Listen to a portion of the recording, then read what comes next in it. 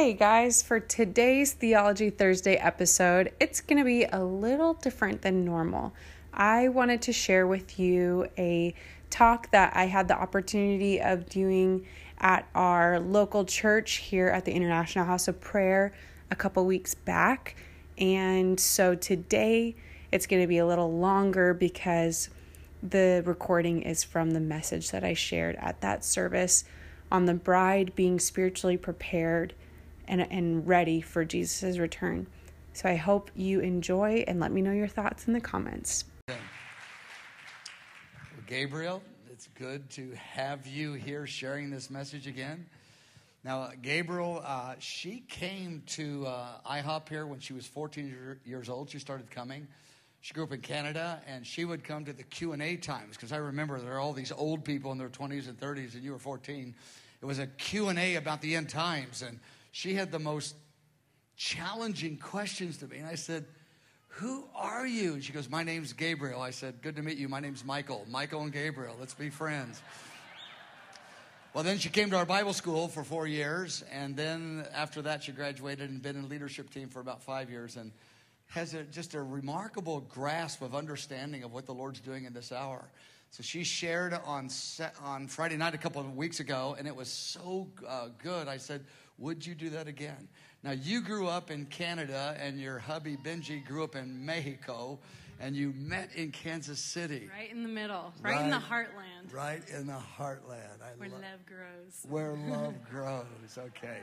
Father, I thank you for Gabriel. I just thank you for the 15 years, whatever, I've watched her grow in the Word with so much hunger from her youth.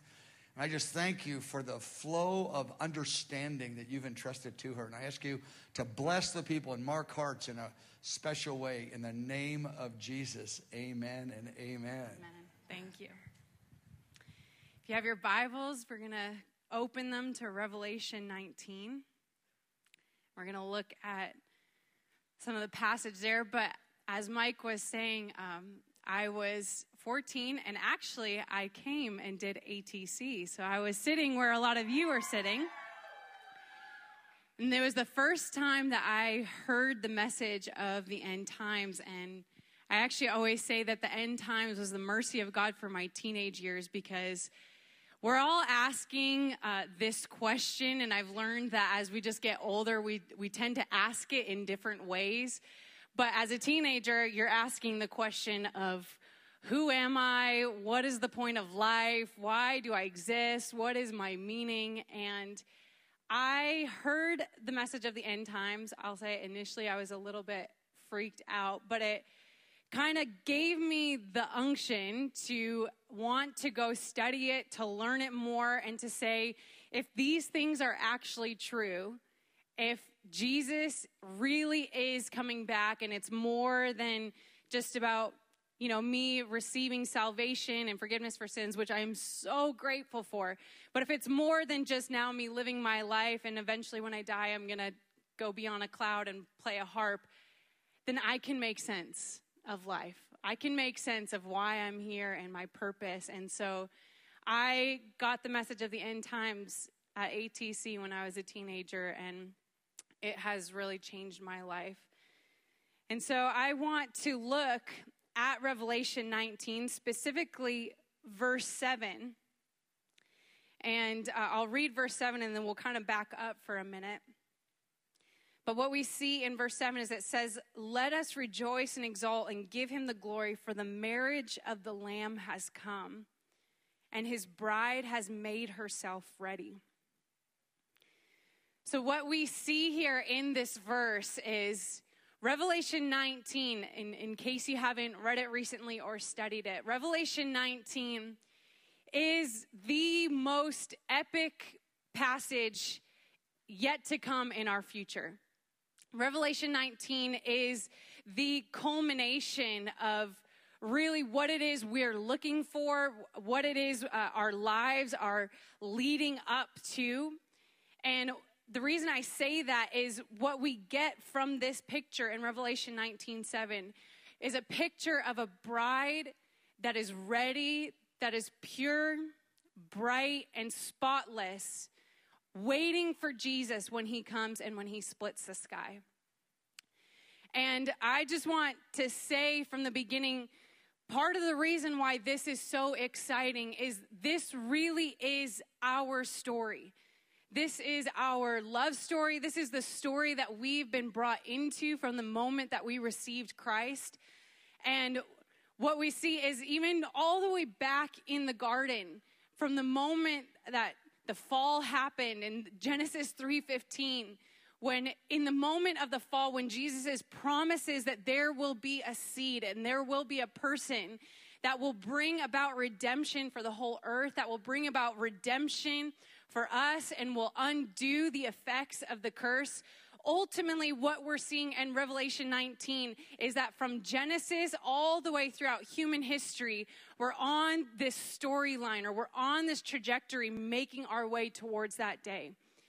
And obviously, we see a big culmination and part of the cross, but now we're left in this in-between. From the cross until the day that Jesus returns, we're left waiting for our bridegroom and waiting for the day that he will actually split the sky and come for us. And so Revelation 19 is the most epic battle of human history.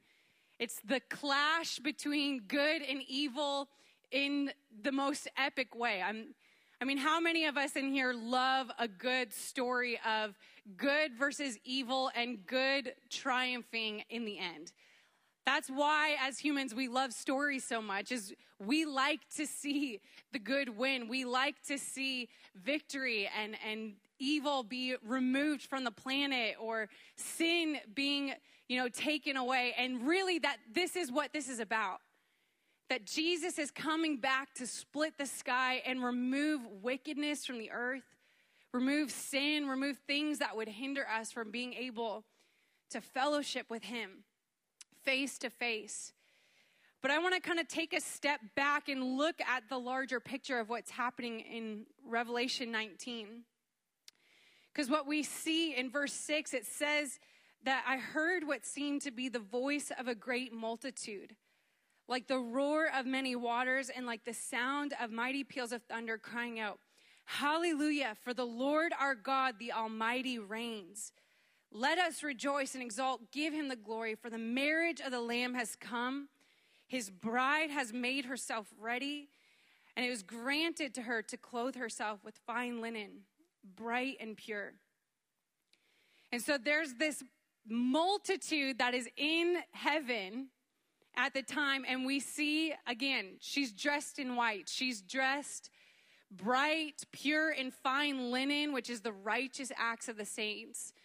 And again, this is the culmination of human history, but more than the culmination of human history, this is actually the epic last battle of the most intense 3.5 years of human history.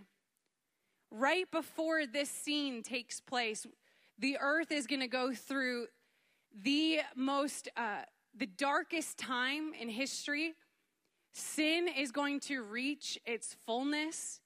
We see Matthew 24:12 says that lawlessness is going to abound in the earth. And because lawlessness abounds, the love of many will grow cold. And so this scene is powerful because this is the deciding victory of a war, so to speak, in the last 3.5 years of human history. And we just celebrated recently the 75th anniversary of D-Day, and how D-Day was such a deciding day in the victory of World War II. And you think about, all the battles throughout human history, and as we look back and study history, you see the things that were in place that, made it so that, the victory was won, but it was by a hair. And, only if this and this and this were in place could this have happened. And we look back and we celebrate those days of victory because we know that if it went the other way, our lives would look dramatically different from what they do right now. And what we're seeing happen in Revelation 19 is that this is the epic last battle of just the climax of good and evil facing off against one another. And while darkness is covering the earth and sin is reaching its fullness, and again, that verse of the lawlessness causing people's hearts to grow cold, what we see in the earth leading up to that time is that people will lose their ability to love. And I was thinking about that. What would it look like if we lost our capacity to love? That really means that we would be desensitized and really unfeeling and uncaring about our fellow man, uncaring and only consumed with ourselves. And we actually see a picture of what it looks like in the end times for this to be in a man. And we see that at the end, there's a beast. That when love grows cold, because lawlessness abounds, the Bible says that the Antichrist is the lawless one. And so what we see is in the human heart, we end up being less human-like and more animal-like or more beast-like when our hearts grow cold. And the Bible says that the love of many will grow cold, which means all across the earth, we're going to see this kind of lawlessness abounding in people's hearts. And I think of Auschwitz, and I think of the horrors that we saw not even that long ago, and what humanity was capable, what humans were capable of doing to other humans. And it's hard to fathom, and yet because of deception, because of hardness of heart, that is going to be operating in a global level. And the level of injustice that will be happening on the earth before Jesus comes back is going to be staggering. I mentioned in the earlier service that something that stuck out to me is I'm a part of what we call CBETS, the Center for Biblical End Time Studies. And on Wednesday nights, kind of throughout the school year, Mike is going through the 150 chapters that talk about the end times in the Bible, right? And a lot of this is we're kind of staring at some of these passages and trying to just figure out, what does the Bible say about that day? What does the Bible say about the events that are going to happen right before Jesus comes back? And something that has stuck out to me is Mike, most of the time before he starts his message, is he'll come with, an outline or kind of like a title to theme what's happening, the main gist of what's happening in a passage. And what has stuck out to me is how many passages talk about Jesus's master justice plan when he returns. In other words, he has this master plan to establish justice on the earth, and that is because injustice is going to be so rampant throughout the earth that we're going to need someone to come and bring law and order, to bring justice, to make things right, to get rid of the wickedness and the evil in the earth. And it's made me think of also Psalm 45. It's this beautiful passage about Jesus. And what we see in Psalm 45 is that he's presented as this mighty warrior on a horse. And it says that he has a sword on his thigh. And it says that he rides forth for the sake of truth, humility, and righteousness. And it makes me think, if he's riding on as a mighty warrior to establish truth, humility, and righteousness, it must be because there is a lack of those things on the earth before he comes. A lack of truth, a lack of humility, and a lack of righteousness on the earth. And therefore, he has to come as a mighty warrior to come establish those things. And so we see, just leading up to Revelation 19, there's this gross, thick darkness that is covering the earth. Isaiah 24 talks about the fact that the earth is going to stagger like a drunk man underneath the weight of its transgression.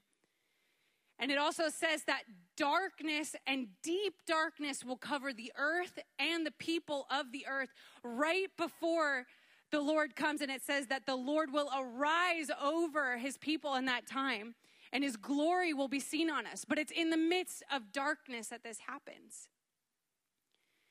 And actually, the two chapters right before Revelation 19, we see something called the harlot Babylon. And this harlot in Revelation 17 and 18, what it is it's a city that is going to be established on the earth. We haven't yet seen it built, but really what it is in our day, we're going to see what the people all the way back in the Tower of Babel were trying to do and working to do to build this city that would reach the heavens to where they would have their own power and it would be just, the best that humanity could build and offer on its own apart from God. We're actually going to see the fruition of that in our day.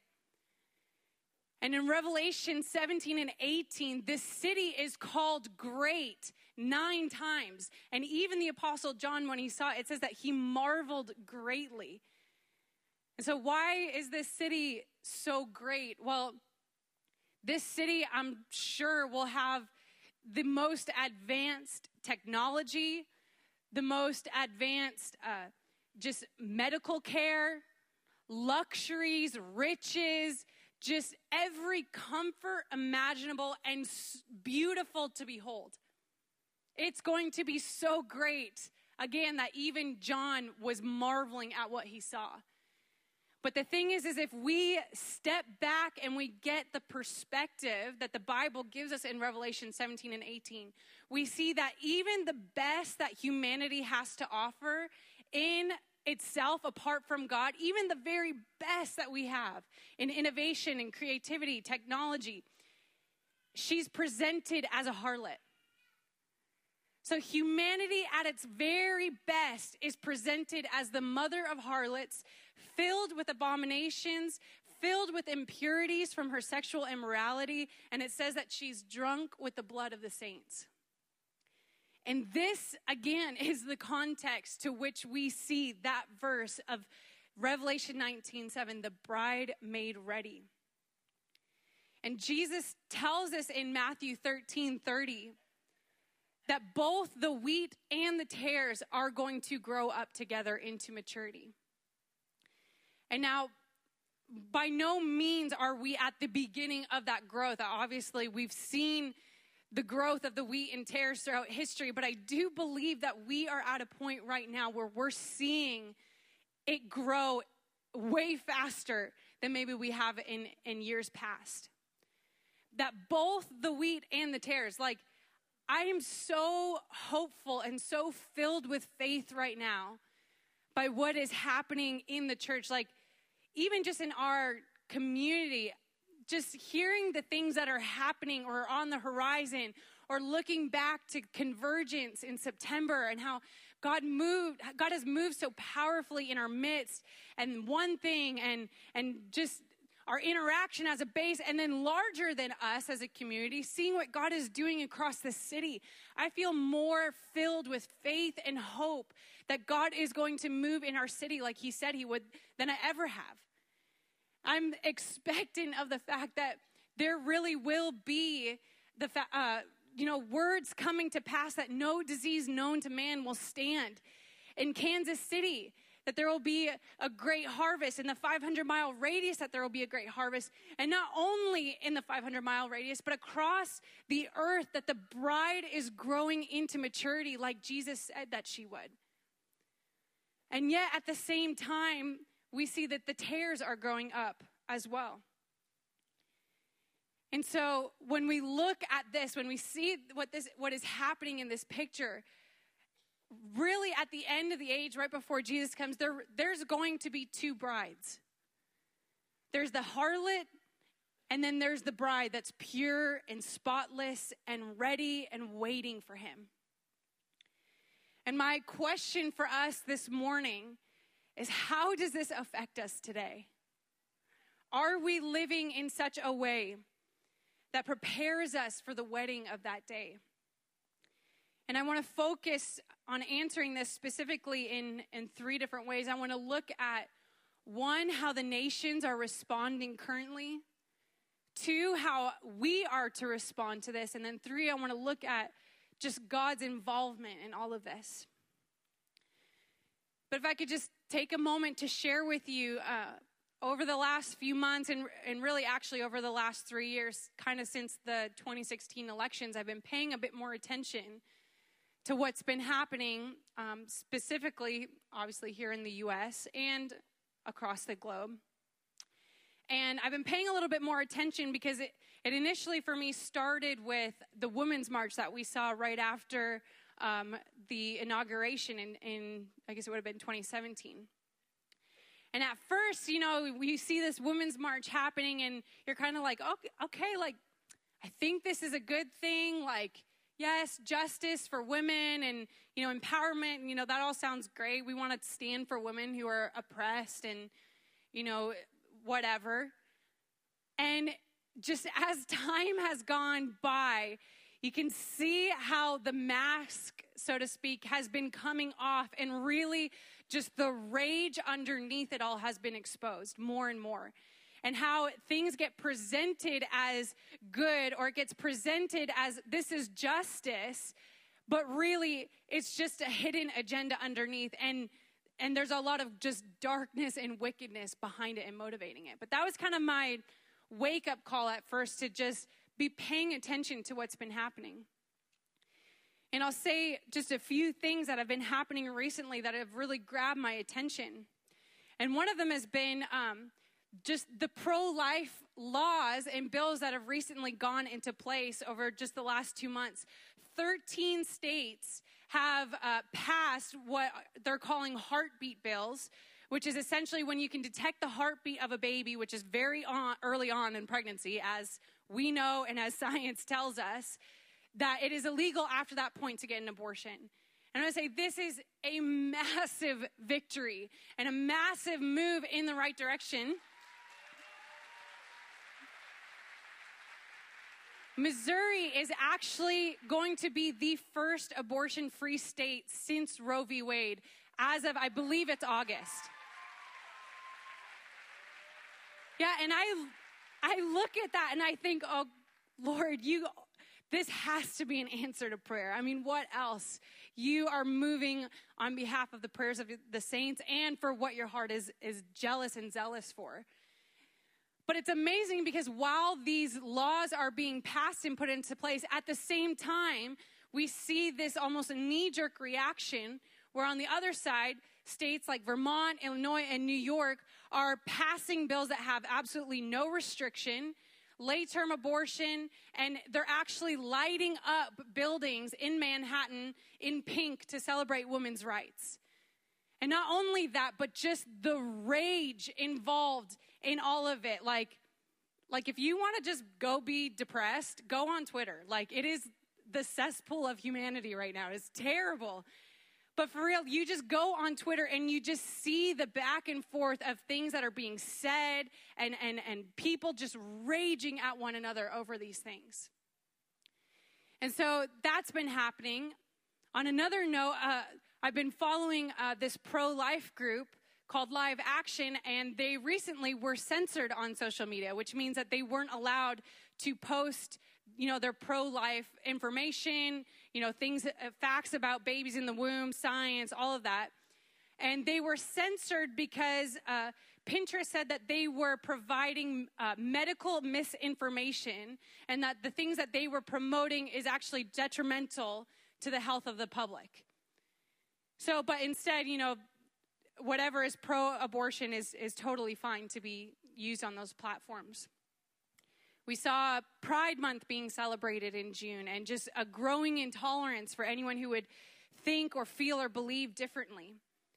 In my home province of Ontario, there's a law that was passed that if you as a parent are counseling their child on their gender, you can actually be taken to jail and your kids taken away from you because you're not allowed to tell your son or your daughter what their gender is.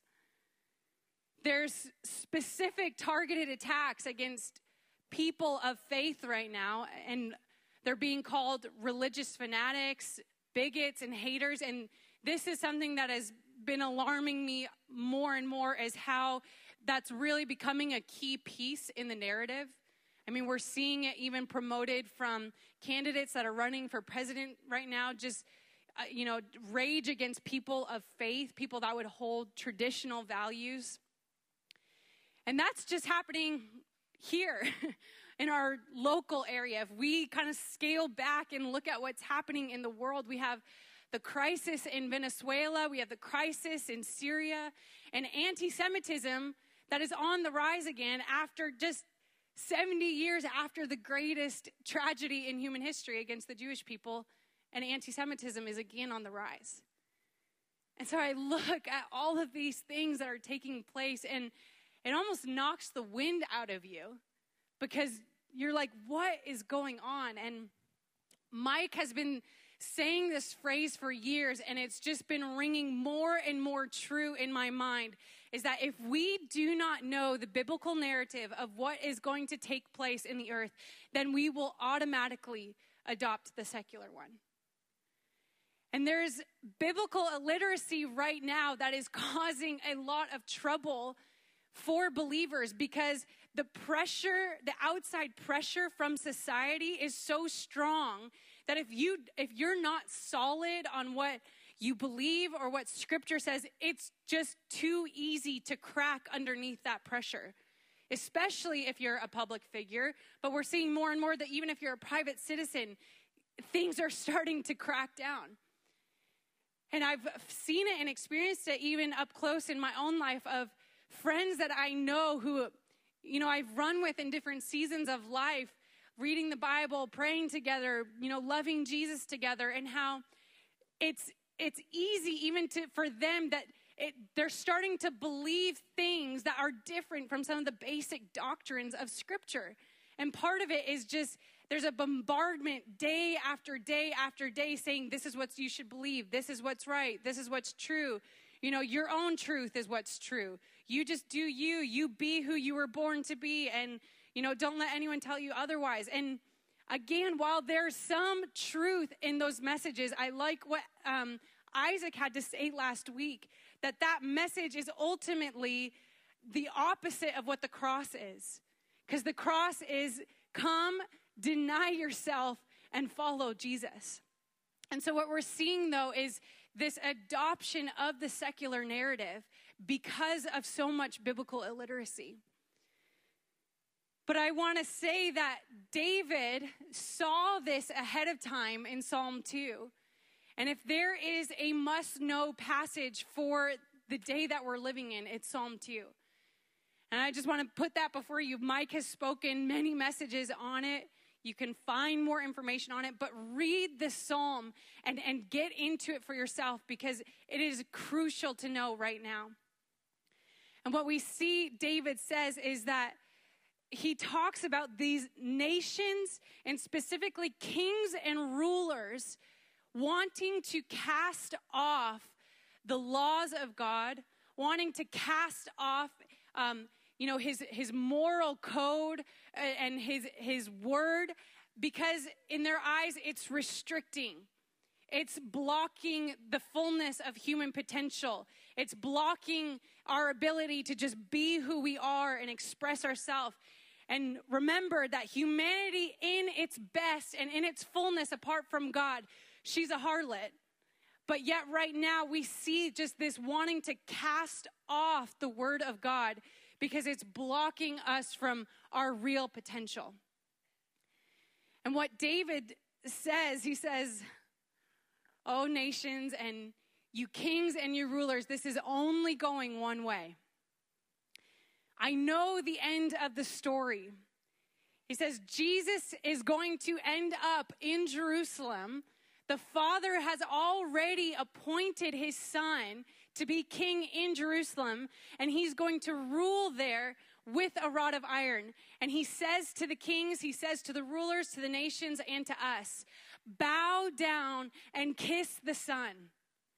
Receive that protective kiss of the Son on your life, which means bow down, align your life with his leadership, align your life with his ways, his word, the things that he says is true, his definitions of love, of marriage, of life. Line up your life with what he says, because this is only going one way. Bow down and kiss the Son. Be wise. And I want to say that again, the wheat and the tares, they grow up together. And so I am filled with faith and with hope of what God is going to do, that we really are going to see a great harvest of souls. We're going to see people come into the kingdom in numbers that I've never witnessed in my lifetime. I believe that wholeheartedly. I heard recently from Mark Anderson at YWAM that out of 14,000 people groups who did not have the word of God or the gospel witness to them in their language, we're down to only 263, I believe, of those 14,000 people groups. Like, we're a second away from those people receiving the gospel in their own language.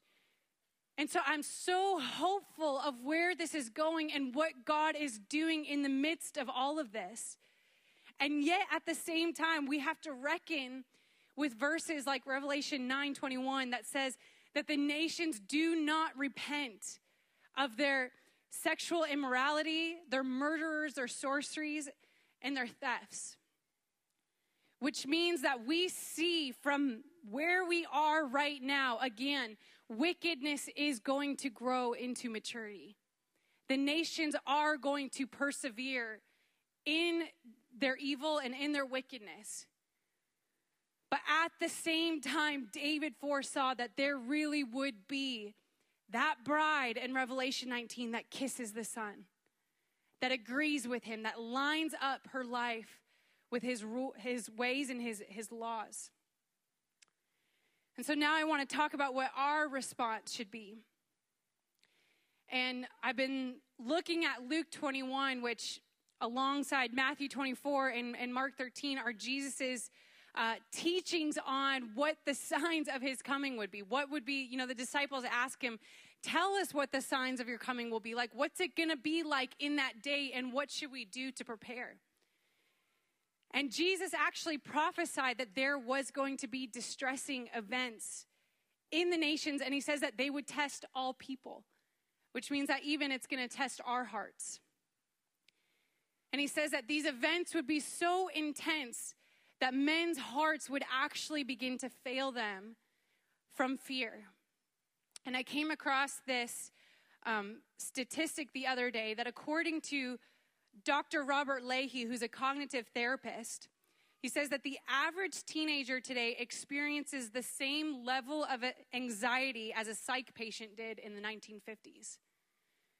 Which means just the level of anxiety, of stress, of worry, of just the bombardment of information and, information that is coming from halfway across the globe. So it doesn't necessarily affect our immediate lives, and yet we're hearing it day by day by day.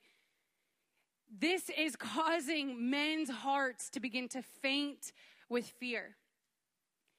And yet Jesus' message to us in that very same sentence is, when these things begin to happen, look up and lift up your heads, because your redemption draws near.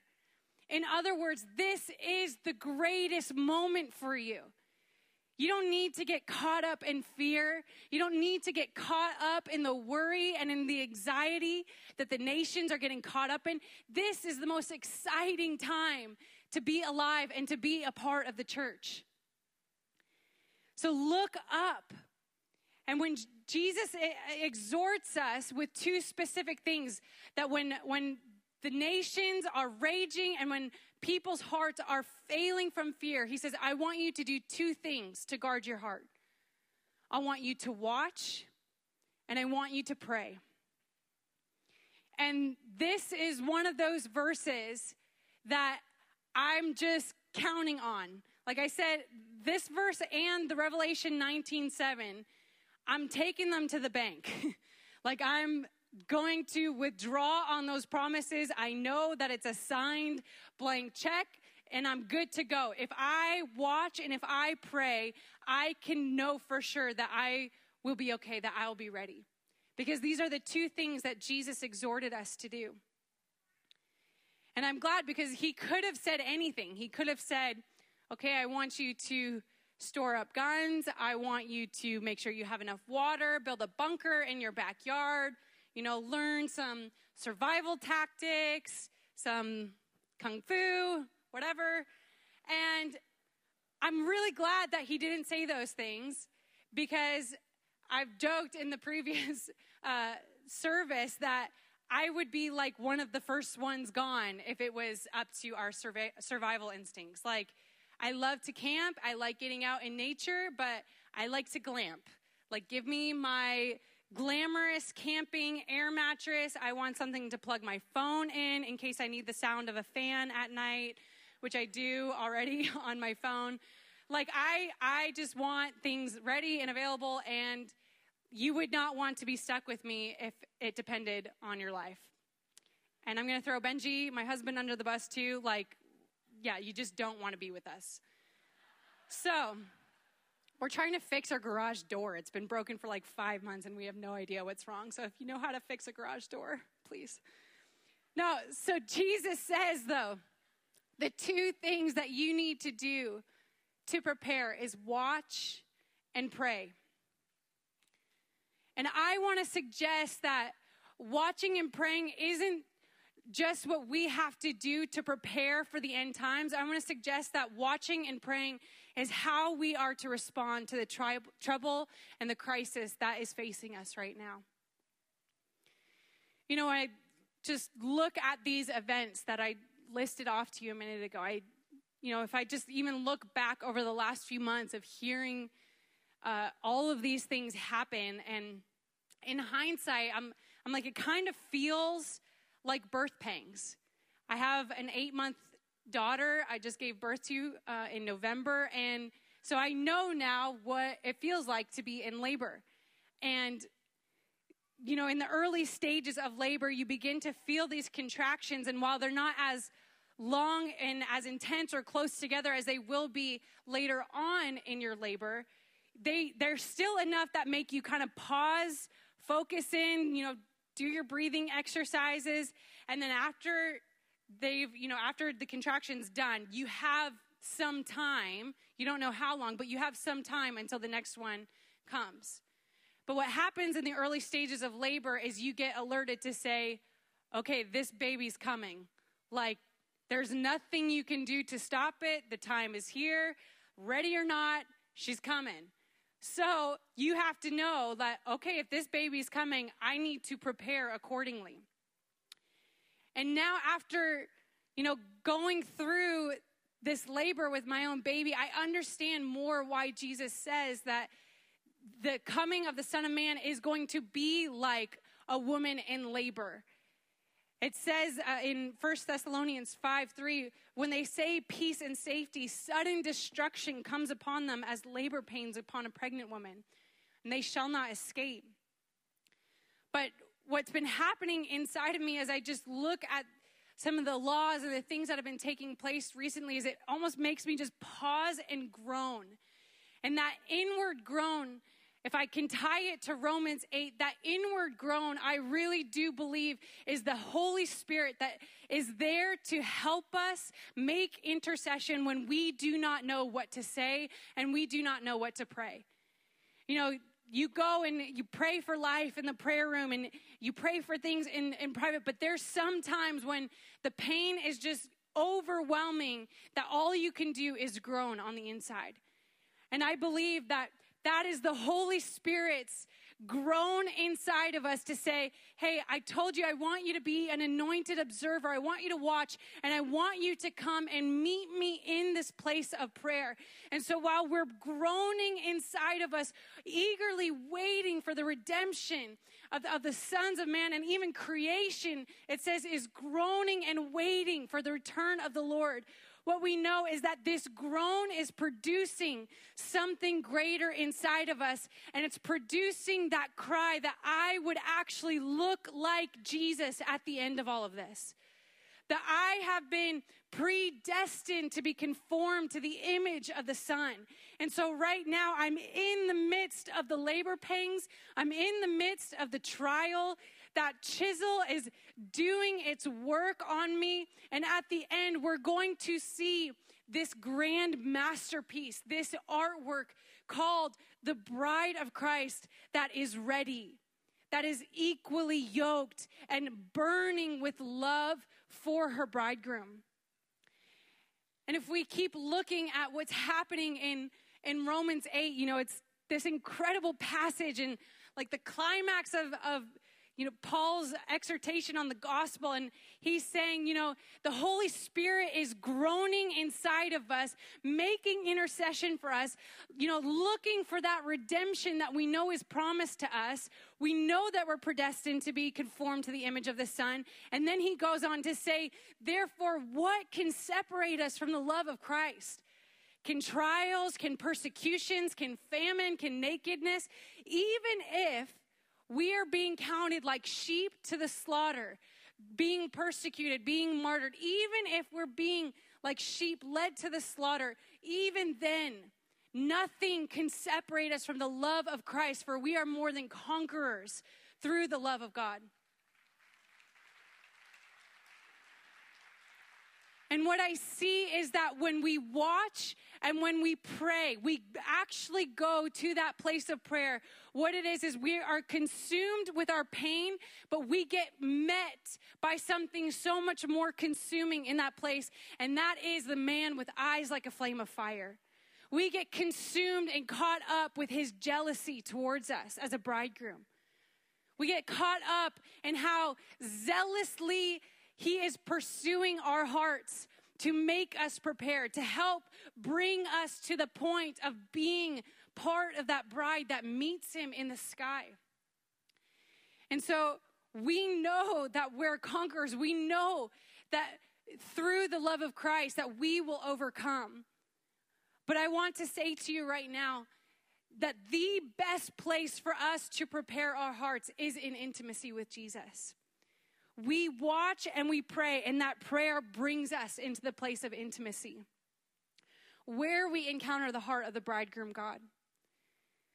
The bride who cries, "Come," at the end of the book of Revelation, I want to propose to you that she's not just passively awaiting Jesus' return. No, the bride is lovesick. The bride is longing, consumed with this yearning in her heart that you have to come back because things are so bad right now. And not only are things so bad, that's terrible, but we miss you so much. We need you to come. We need you to come and rule. We want you as our bridegroom king and our judge to rule the earth with that rod of iron. And the mystics talk about this being wounded with love. St. John of the Cross and St. Teresa of Avila, they tell of some of their experiences in encountering the love of God. And St. John of the Cross says that when he's wounded with love, it's like this piercing of one's inner center, like fiery darts. And he says that it brings this immense torment and yearning to see God face to face. And it says he causes like a dying with love inside of you. And I want to propose to us that this is our love story.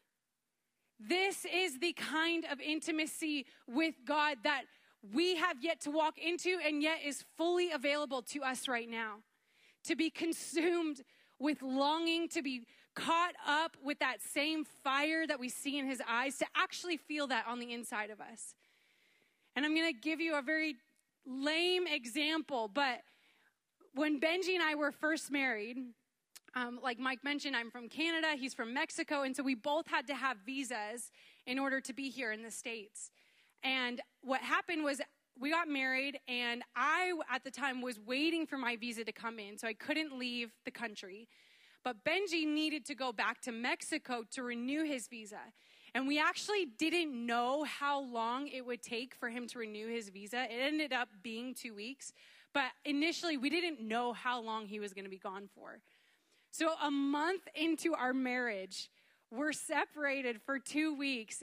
And we were physically sick with the feeling of missing each other so much. Like, I was like, food lost its taste. I was doing the whole, what is the point of life thing?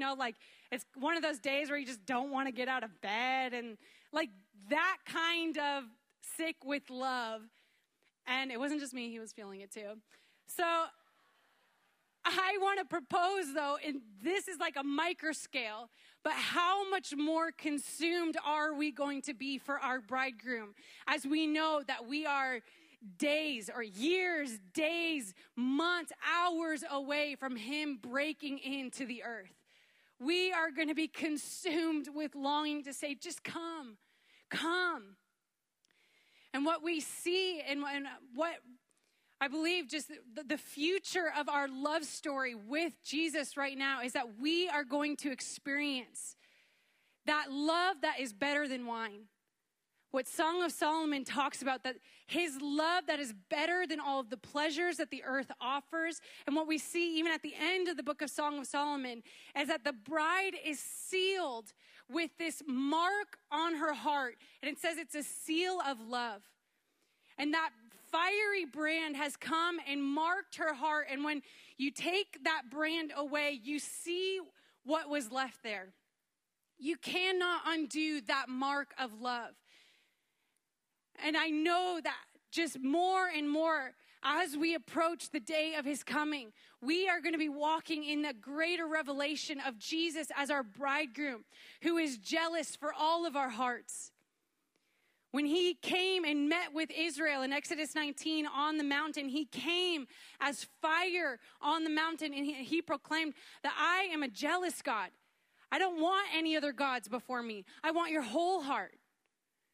And then he came at Pentecost and he rested on the believers like tongues of fire. And again, it's, I want your whole heart. But what's happening is when he splits the sky in Revelation 19, he's coming as the man of fire that's coming for a wholehearted, pure bride without spot, without wrinkle, and without blemish. And this is the day that we're approaching and getting closer and closer to. We are walking in, and it's available to us today. I'm like, Lord, touch my heart in greater ways. I want to feel your jealousy on my heart.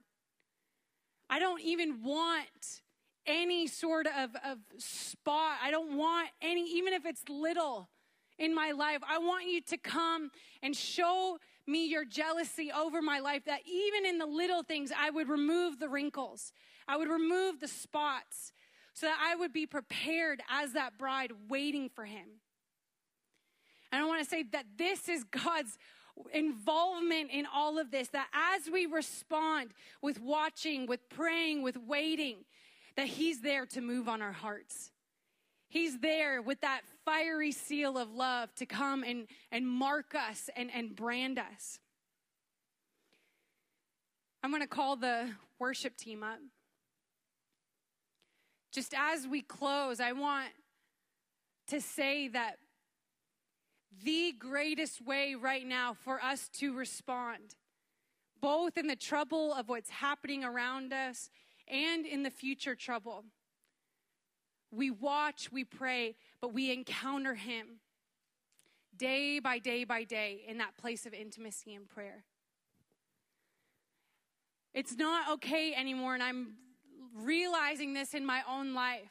It's not okay for me to live off the testimony of yesterday, of the bread of yesterday in my life. I love that I was a 15-year-old that was on fire for the Lord and that studied the end times.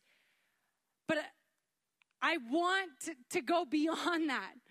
I want to grow in my relationship. I want to go further in my zeal. I want to go further in my love and fervency. And as I kiss the Son, as I bow down and kiss him and agree with his leadership on my life, I want to, in that place, receive his kisses on my heart as well. And so my call to us today, or my charge to us, is not only that we would walk in confidence, that we are to be part of that bride that meets him in that sky and that is awaiting him with longing for his return, but also that we would today encounter him as the bridegroom. It's a simple call. It's something that I personally need to re-sign up to every day. And it's something that we lose track of so easily. But to line our lives up again, to say, kiss me with the kisses of your word. Meet me in the trouble and in the groaning and in the pressures and the pain that I'm facing. Maybe it's personal, maybe it's family dynamics, or maybe like me, you're seeing what's happening in society and there's that inward groan in you that's saying, this is not okay. I was made for something greater than this. I was made for that day that you're coming to split the sky. I want to invite you to stand.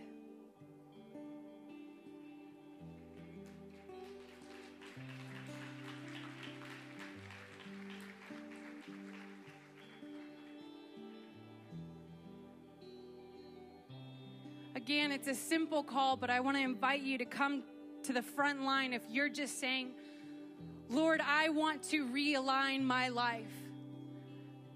I want to put myself in a position to encounter you as the bridegroom, and I also want to get out of the secular narrative. I want to see from Scripture what it is you're saying about the hour that we're living in.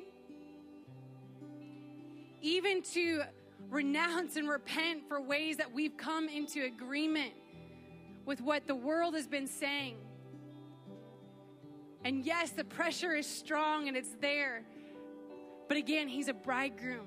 He says, I want all of your heart.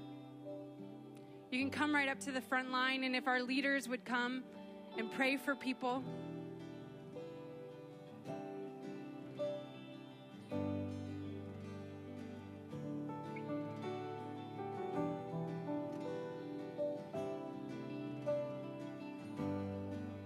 Father, I ask that you would give us a vision to see ourselves as part of that bride in Revelation 19. Lord, that we would put our names right there in that verse to say, I, Gabriel, will be part of the bride that's made ready. Lord, I ask that you would help us make decisions. Help this even affect our lives today. That in light of what's coming, the good and the pressure, I ask, Holy Spirit, that you would help us line up our lives with the decisions that we make today, with the people we surround ourselves with. And Father, I ask that we would feel the fiery eyes of Jesus, who is our bridegroom. That jealousy that says, I will have no other gods before you.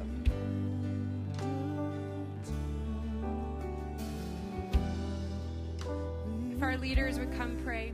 We will wait for that day. Lamps are lit, oil is stored, hearts are burning. Bridegroom Lord, we will watch, we will pray, we will wait for that day. Lamps are lit, oil is stored, hearts are burning. Bridegroom Lord, we are the church. If we could have more of our leaders come pray at the front, or anyone who has a heart to pray for people in the front, that would be great. Strong to lay down our lives. We are the church. We are the bride. Love makes us strong to lay down our lives. We will watch, we will pray, we will wait for that day. Our lamps are lit and oil is